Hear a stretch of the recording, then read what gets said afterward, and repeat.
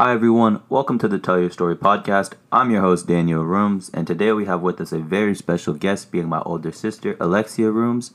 Alexia is a former Division 1, Division 2 recruit, as well as a current high-performance athlete strength and conditioning coach. Although, Alexia, I'm sure you're going to want to introduce yourself a little bit, so here's the floor. Alexia, why don't you tell the listeners a little bit about yourself?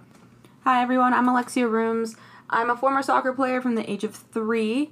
I currently went to Western University and graduated with an honors kin degree. Unfortunately, I did not play soccer there, but when I was in the process of getting recruited to the States, I was a Division 1, Division 2 recruit. Currently, I get back to the sport by being a coach. I'm a coach at Future Girls Soccer, and I currently started my own brand called Female Soccer Fitness for high-level female soccer players who want to get to the next level with their fitness, soccer touches, and strength and conditioning.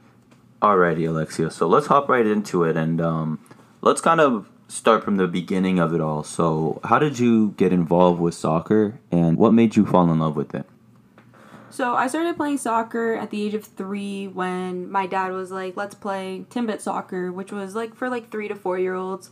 I didn't really fall in love with it at that time. I kept playing house league, and I started falling in love with it when I was asked to play at the all-star level from a coach from Aaron Mills, since he saw me play in-house league, to transfer to the competitive level. And that was just like a mini league, like playing with girls my age, around 7 to 9 years old. Then I stuck with that same team until I was around the age of 14, and I just started falling in love with the sport. I was actually originally a striker, but I realized that position wasn't for me, and I almost quit the sport because of that, because I'm mostly a perfectionist. So when I was not catching things quickly, or my footwork was too slow, I realized this might not be the sport for me. So my coach was like, why don't you go play center back? And that was when I kind of took from Dad's athletic ability, how he was strong, agile, could jump really high, was really tough. I just kind of took those and started applying that to that position. So I was mostly a defender, which is the center back position. And that's when I started falling in love with the sport, because I realized it was easy for me to read the game and read when to tackle and read when to clear the ball. And that's all I loved about the sport. And that's when I just kind of stuck to it. I realized this is my passion. And I love the training aspect behind it, not just being on the field. I love training, I love lifting, I love all that type of stuff that kind of went with the sport. So I like doing that stuff outside of it, so it kind of just all tied together. Okay, that makes a lot of sense. And you mentioned that playing striker made you debate quitting the sport.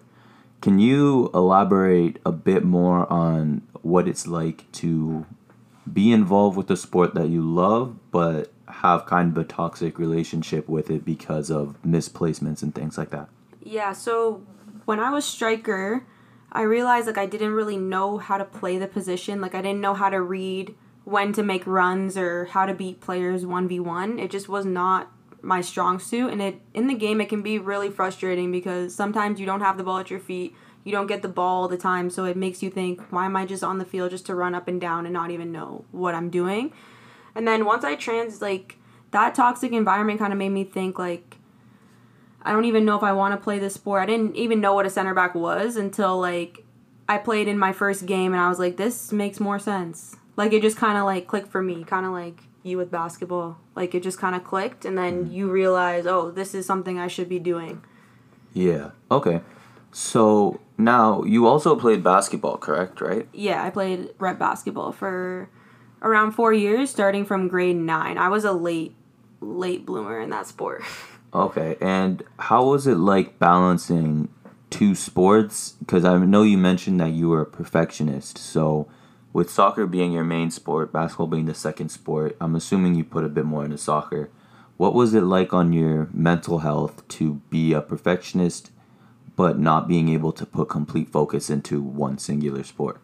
So basketball for me was kind of just extra fitness for me. My best friend Kiana asked me to play rep when I was in around grade 7. And I played there with their team, but I wasn't a starter on that team. I was just kind of playing to play with her, the environment. I love that team, but then I realized I kind of want to branch out and play play by myself and see how I can play at like maybe a lower level, because that team was a higher up level team, and Kiana's sport was basketball first. So I said I needed to take it as seriously. Like, I wanted to take soccer more seriously, and the schedules didn't match up. So when I played for a lower level, it kind of felt like it was just like a fitness thing for me. But then I started to actually love basketball because I got more training, like playing at that rep level.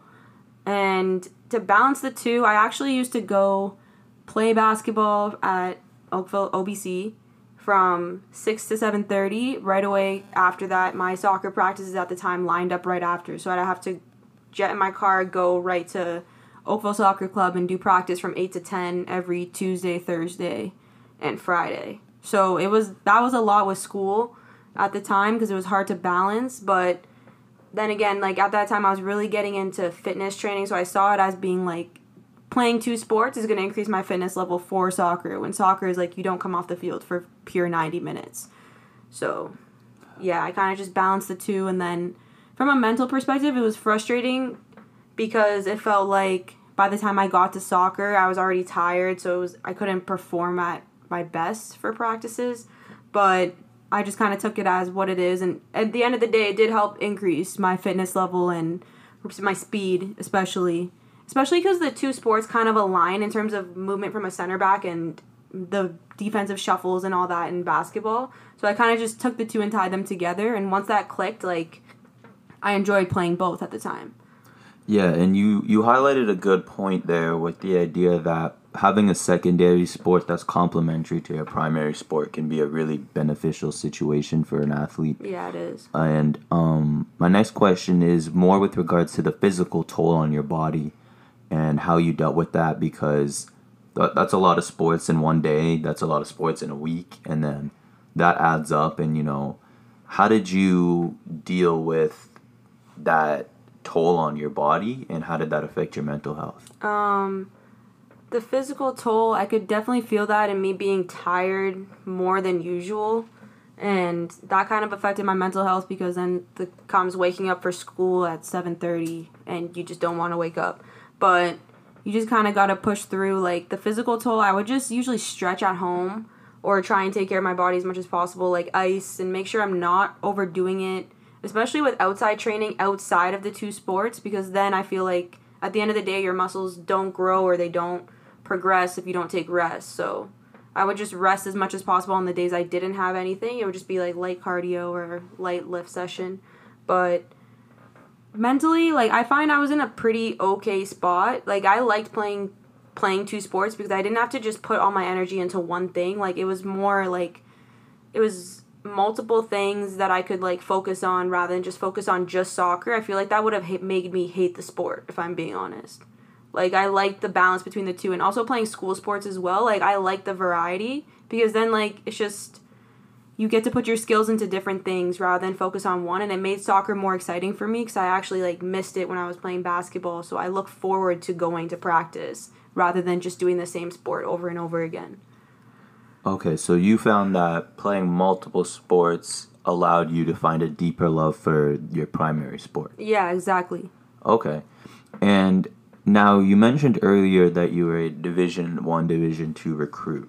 Can we kind of go into your recruitment process and how it all started, what you were doing? I remember, me being your brother, I was obviously there throughout it all. You were invited to a lot of camps, so can you touch on all that kind of stuff and run through the whole nine, basically, and then also how you ended up at Western University? Yeah, so I decided I wanted to go play soccer in the States in around grade 9, which is actually late for recruits. Like, for basketball, you know how some kids get recruited in, like, grade 7, grade 8. Like, for soccer, grade 9 is late to even be recruited, so I decided I wanted to play in grade 10. That's when I had to mostly give up basketball because you have to put all your energy into that. Like, that's just the grind of it. Mm-hmm. So I was with a recruiting company, and they just kind of blast your profile through, and I got invited to a lot of camps, and I decided I wanted to play D1, but I never queued out D2. Like, I was like, I wanted to play either, like, one or the other. It was never really D3, but D2 to me wasn't the worst option in the world. Like, I would have played D2. So I just went to a lot of recruitment camps, played there. Talked to a lot of coaches on email, sent out my game tape. And my teams at the time were doing a lot of showcase tournaments, so they kind of knew who I was by handing out my profile and stuff at those showcase tournaments. Like, even though I was playing with a team, like, just so coaches can see you from the sidelines. Yeah. And then, unfortunately, in grade 9, going into grade 10, grade 10, I tore my ACL playing school soccer, actually, in high school. And this girl kicked me from behind and it kind of popped out. And that was probably one of the worst moments in my athletic career, you could say, because an ACL, like, you hear the pop, like, your life kind of flashes before your eyes, like, because that recovery is not easy. It's around 9 to 12 months. That's out of your sport for a whole year. So I tore it then. I went through rehab. I was still sending out game tape and all that. I recovered. I was fine. And then grade 11, I tore it again playing rugby. And that's when it was kind of like, what am I going to do now? But in between that, after my ACL the second time, I still went to recruitment camps. I wore the brace. I was fine. I went to St. Leo University, which is D2. They were heavily recruiting me. I met the coach, did that camp. That was an experience because that campus was beautiful. I was about to commit to there, and then I tore my ACL for the third time. Then I realized there's no way I could play after that. Because as you go on, you just realize you're not the same player, even though I worked hard to be the same player I was before any of my knee injuries. And it's just, you just don't know what's going to happen when you get on the field. Like, giving out, like, your knee giving out, or you getting tackled the wrong way. Like, it's a mental barrier. So I decided just to leave the sport altogether, and I went to Western for kin. And, yeah, that's where we're at today. So you talked about that at the end there, the mental barrier. And honestly, I couldn't imagine what it would feel like to go through 3 ACL tears while trying to actively progress your career to higher levels. So if you can you touch on the mental toll that those 3 tears had on you, and especially around the third one when it was kind of like almost feels repetitive, I would assume? Yeah. So if you can you touch on that? Yeah, so do you remember when I tore my ACL the first time and you gave me that book that said, "Keep calm and carry on"? Yeah. Yeah, like, you gave me, like, that book. You gave me that book and you told me to write down stuff I was feeling. And being on that couch with the big cast, you realize, like, I don't know if I'm ever going to get out of this cast. Or I don't know if I'm ever going to be the same player I was. Because the minute you have ACL surgery, you lose all your muscle mass and it was on my kicking leg. So I lost a lot of muscle mass, and it was hard to recover from that. Because at that point, I was training so much that I thought, honestly, this is the fittest I've ever been. Like, nothing can get in my way. Like, this is the fittest I've ever been. I went to the gym. I was training in the mornings before high school at, like, 6 a.m. at SST. I was like, this is what I want to do with my life. Like, all for this one sport. And it kind of just gets taken away from you, and you think, I'm never going to come back from this. And it was the first moment when I stepped into the gym again for the first time. With my cast on, I went to SST, and I was like, this is weird because I'm in crutches, but the trainers there were like, nope, you're going to do arms. So I was doing upper body with my cast on at SST, and I realized, you know what, maybe I could progress, maybe, I don't know. And then once you start getting the clearing from the physio over the months and months, you realize you're getting range of motion back. So it's like, maybe I could be the athlete I was, but it's a mental barrier because you couldn't lift as much weight as you could, or I don't know if I'm ever going to have my touch back, especially because soccer, you need that repetitive touch at the age I was for muscle memory to be able to progress. And once I just started getting more touches, it was getting better, but in the back of my head, it was always like, I just don't know if it's going to be as strong as it was before. Especially with my position, because as a defender, you need to tackle as hard as possible. So if you get tackled the wrong way, like, especially when my knee was so vulnerable, it's over. No, yeah, I couldn't honestly understand what it would be like to have, especially in your scenario where soccer is such a heavy toll on your legs and your knees, and Exactly. the ACL being basically the holding placement of your knee. I'm assuming. I don't really know the Yeah, exact. it's like you tear your ACL from deceleration and like turning. Mhm. So if you're sprinting and you suddenly stop and cut the go the other way, which Yeah. is what soccer is, you don't know what's going to happen. And women soccer players are way more prone to ACL injuries than any other sport. So it's always like a fear in the back of your mind. I just never thought it would happen to me. Like it was really random when it happened to me. So it was kind of like just a shock. Yeah. And now, can you touch on your decision to go to Western and what it was like to be in a position where you wanted to go to university to play soccer, and then unfortunately, or not unfortunately, honestly, but making the decision to go to Western but not for soccer? Yeah, so that was probably the hardest decision I've ever had to make, was giving up something you love. I was always a student athlete, so I never really just knew how to be like a student without Yeah. having something to train for. So I was never that girl to just go to the gym to go to the gym. Like I was always training for something. So I felt like I had a good balance, so that kind of just got crushed. And going to Western I chose kin because it's still related to sports in some way, because it's all about movement, training, and all that. So I love my program. I loved being a student, but at the same time, it was hard to see like the varsity jacket around campus and like girls always training, going to the field, and you can't. You're just kind of going to class and then going home. Like, so I kind of steered away from the gym, if I'm being honest. Like, I didn't work out for around 3 years because it just hurt.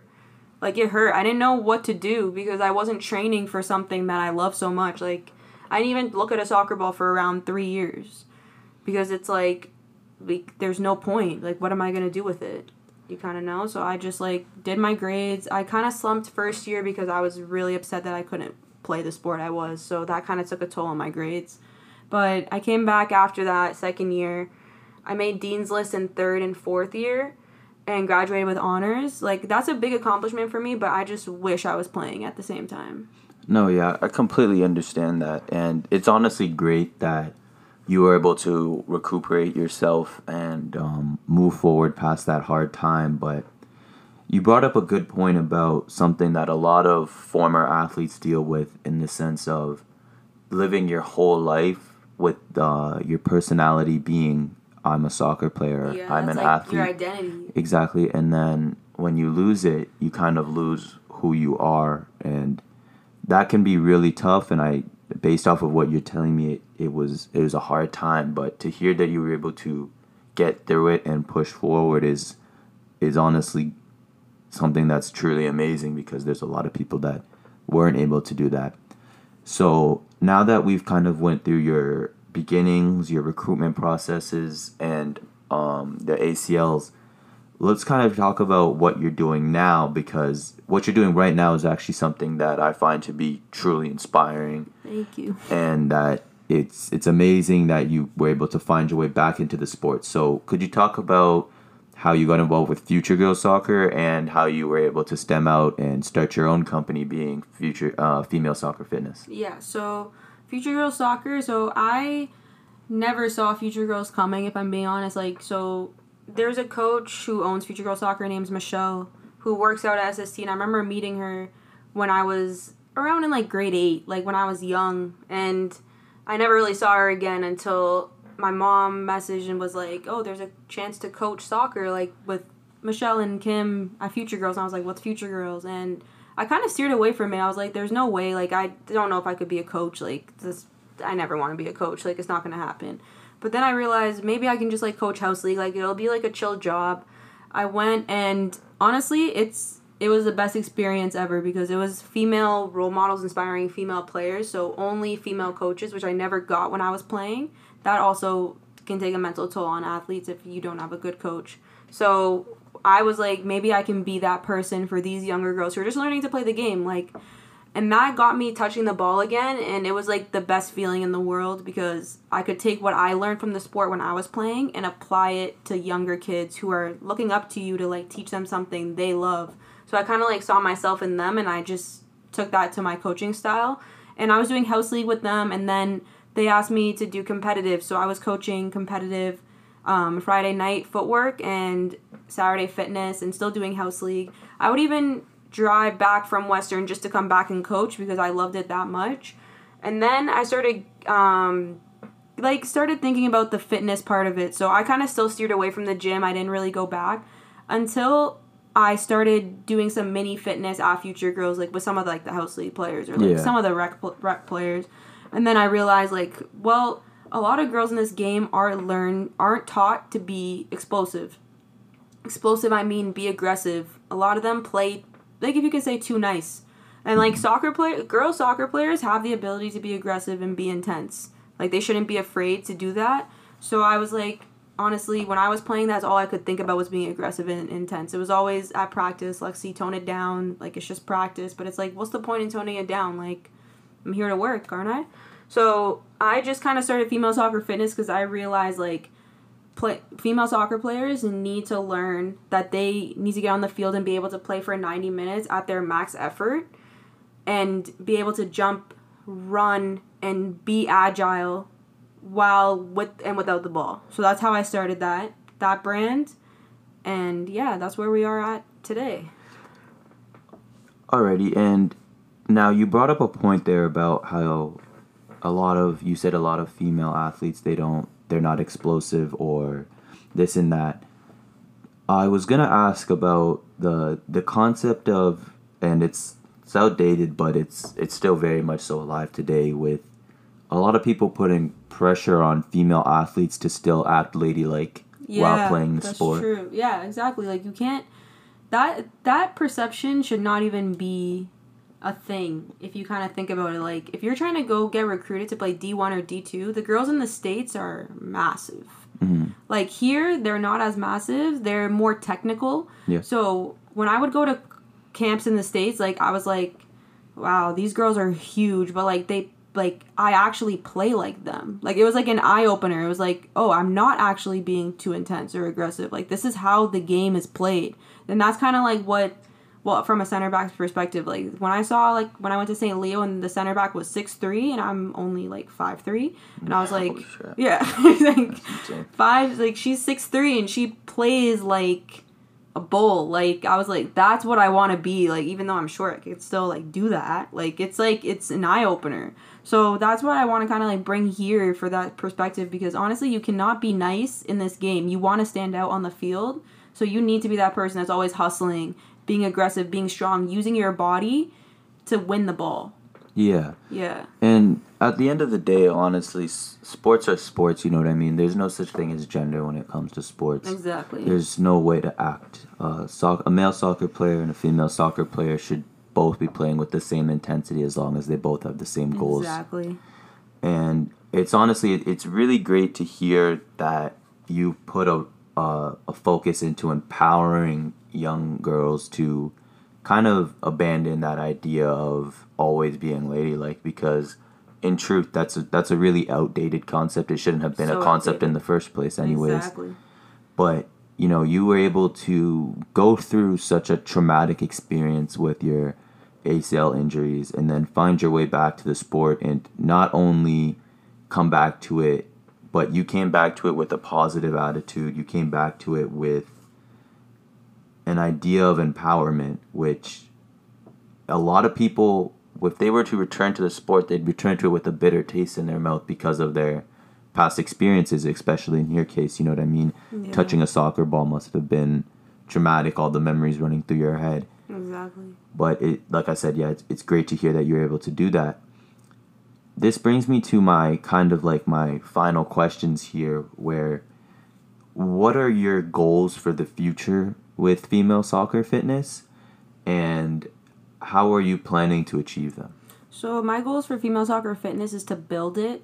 Right now it's really small because it's only been around a year, and because of COVID, I've mostly been doing it through virtual. So it's a better base with athletes being able to go into your sessions, because Zoom is unlimited. You can have as many athletes as you want, but also a lot of people don't want to train on Zoom. So, but I want to build it and hopefully have a lot of camps in the summer or even in the winter, explosive agility camps for senior athletes. So girls around from 13 to like university age, and also like bringing more ball work to it, like combining them. Like on Monday nights in Hamilton, I do a dynamic duo program, which is half skills, half fitness, and like those I want to add more of because you get a taste of both. You get a taste of fitness with the ball and fitness without the ball, and like you just get that like group setting of like passing combinations, footwork, and shooting, and like even like I like to include a lot of explosive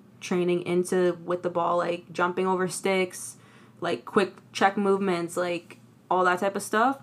And hopefully build it. I also do private and one-on-one training, so I hopefully can build those as well and like start making small groups of like athletes that I train together and stuff like that. And my dream with this is also to have a center back specific program, because that's the position I know like is dear to my heart, and like that would be like a dream of mine to have like a center back specific program for center backs who wanted to take it to the next level. Yeah, that's mostly it. And for me, I'm thinking of going back to play if like the COVID rules allow. Hopefully sometime in the future, maybe within the next couple months. To play soccer again? Yeah. That's honestly, I'm your brother, and I wasn't even expecting you to say that at all.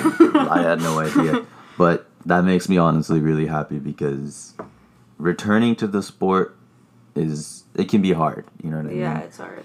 But you were able to find your way again. You were able to completely rebuild yourself after losing yourself. And now you can put yourself in a position to return to the sport that you love with that same love before all the ACLs and all of that stuff. Yeah. And, with that being said, honestly, I have no more questions left for you, Alexia. This is the end of the podcast, but certainly not the end of the Alexia Room story. Thank you for coming on to the show. Thank you for having me. No problem. Thank you for, coming here, sharing your story, empowering young women, young girls, you know what I mean? Everything that you do, I completely and utterly support. And with that being said, anyone who wants to contact Alexia or keep up with her story, get involved with her programs or anything like that, I will be providing her contact information, all of her social media platforms. But yeah, with that being said, thank you for listening. This is the end of the Tell Your Story podcast. I'm your host, Daniel Rooms. Have a great day.